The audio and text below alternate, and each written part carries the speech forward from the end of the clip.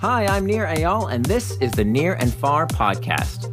This podcast is about business, behavior, and the brain. On this show, I do a few things. I read quick articles I've written about topics shaping your behavior.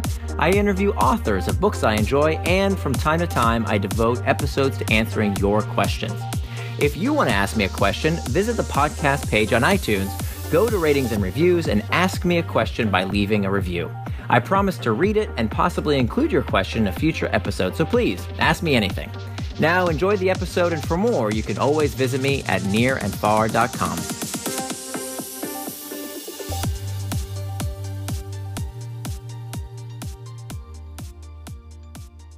Addicted to Technology? Why You Need to Turn the Tables and Hack Back by Nir Eyal, and read by Nir Eyal. Does repeating a falsehood make it true? It seems so, at least when it comes to the myth that technology is addicting us all. While a reassessment of the role our gadgets play in our lives is healthy, many people are buying into a self-defeating fallacy that ironically makes it harder to dial back. Not only does the idea that technology quote-unquote hijacks our brain smacks of the same moral panic leveled at other previous pastimes, like the claim that novels corrupt women's minds or that pinball machines create an unstoppable compulsion, it also miscategorizes what addiction really is. What addiction is and is not. From a Latin word referring to enslavement, addiction is a compulsive dependency that harms the affected individual. It is a behavior or substance that the person has a very difficult time stopping, even when someone wants to. An addiction, in the words of neuroscientist Mark Lewis, an addiction researcher and former addict, quote, is the brain focusing on just one thing, all else be damned. Addiction is a pathology. It is not simply liking something a lot. In over a decade of researching, teaching, and writing about the power of technology to shape our behavior, I've come across many parents convinced their children are, quote, addicted to their phones. But when I inquire about the children's behavior at home, most tell me they regularly have family meals with their kids and that their grades at school are just fine. How can that be if they are using apps designed to addict them? Many potentially addictive things do not addict everyone and can be used safely in moderation by nearly everyone. People drink alcohol, but that doesn't make us all alcoholics. Addiction is a matter of who is using, how much they are using, and the harm done as a result. It's never simply about the substance or behavior being used or abused. We are quick to label behaviors we don't like and don't understand as addictive, to provide a more satisfying reason to explain the things we and others do.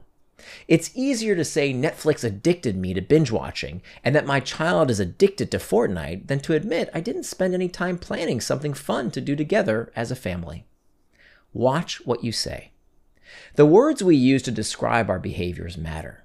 While mental health professionals must offer resources for those struggling with technology overuse and the pathology of technology addiction, when we rush to call ourselves or our kids addicted while doing little to try and change our ways beyond blaming big bad tech companies, we're giving up our sense of agency when we need it most.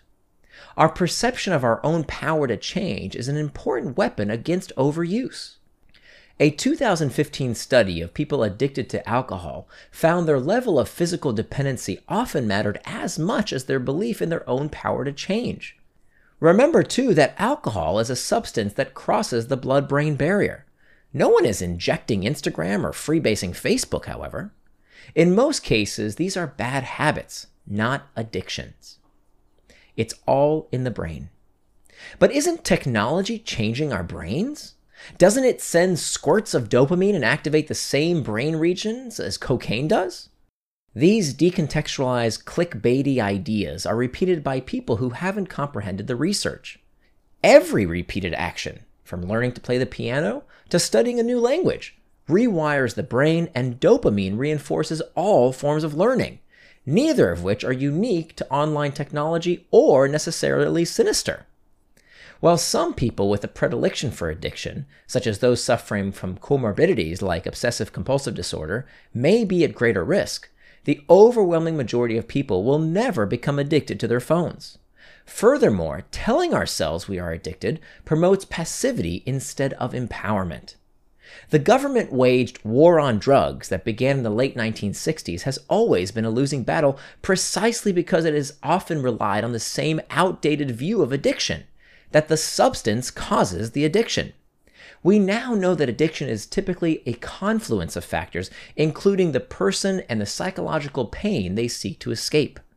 For the vast majority, technology addiction will never be a problem, just as it isn't with other substances and behaviors, so it's senseless to regulate everyone's use.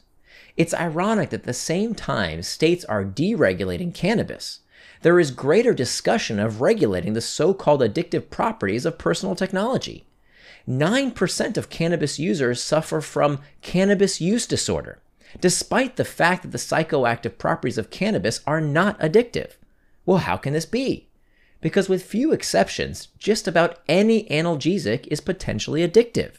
Be it a substance or behavior, if it can take certain people's minds off their problems and pain, someone is going to abuse it. That's why it's time for tech companies to help the small percentage of people they know are likely addicted. The silver lining of all the data being collected about each of us is that unlike other potentially addictive substances like alcohol, tech companies know how much each person is using their products. Through a use and abuse policy, companies could reach out to the people who spend an inordinate amount of time on their sites with a simple message: can we help? For most, it's not about being addicted to technology, but getting the best out of it. I've met with representatives from Facebook, Google, Reddit, and Snapchat, along with several other large tech companies to discuss this solution. They've all assured me they're looking into this proposition. But if they don't take action soon, use and abuse policies may be the basis of sensible regulation. However, for those not actually addicted, the answer is not to vilify tech for its potentially addictive properties. After all, we want the products we use to be entertaining, sometimes even habit-forming. That's what they're designed to do and why we use them. We like that YouTube gives us topically relevant videos and that Instagram helps keep us in touch with friends. We want companies to use the same tactics that keep users hooked to social media or online games to also help us form healthy habits with apps encouraging exercise or learning a new language. Products designed to be engaging isn't necessarily a problem. It's often progress. Of course, there are negative consequences to new habit-forming technologies, such as the YouTube algorithm that has driven users towards extremist content. While those must be addressed, we must also not fool ourselves into thinking we're hopelessly hooked. We don't need to believe that tech is addicting us to moderate its use. We can take steps to get the best out of tech without letting it get the best of us, like learning to cope with the emotional triggers that drive us to check our devices too much, and by removing the pings and dings that don't serve us. Remember, once we reclaim our phones and other devices to serve us instead of the tech companies, there's little they can do about it. No matter how persuasive these companies' products are, we are more powerful. Clearly, there are many problems big tech needs to be held accountable for. I'm not giving them a free pass when it comes to privacy incursions, anti-competitive practices, and election meddling. But spreading the untruth that our devices are somehow controlling all of our brains actually plays into these companies' hands by making it so. The belief robs us of agency to take action. If we hold our breath waiting for regulators to do something, or tech companies to make their products less engaging, we're going to suffocate. Instead, it's time we stop relinquishing control and hack back. If you enjoyed this article, please visit nearandfar.com to learn more.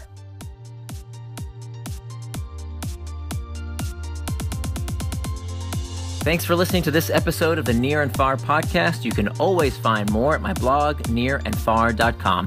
And don't forget, if you have a question you'd like me to explore in a future episode, leave me your question in the form of a review for the podcast on iTunes.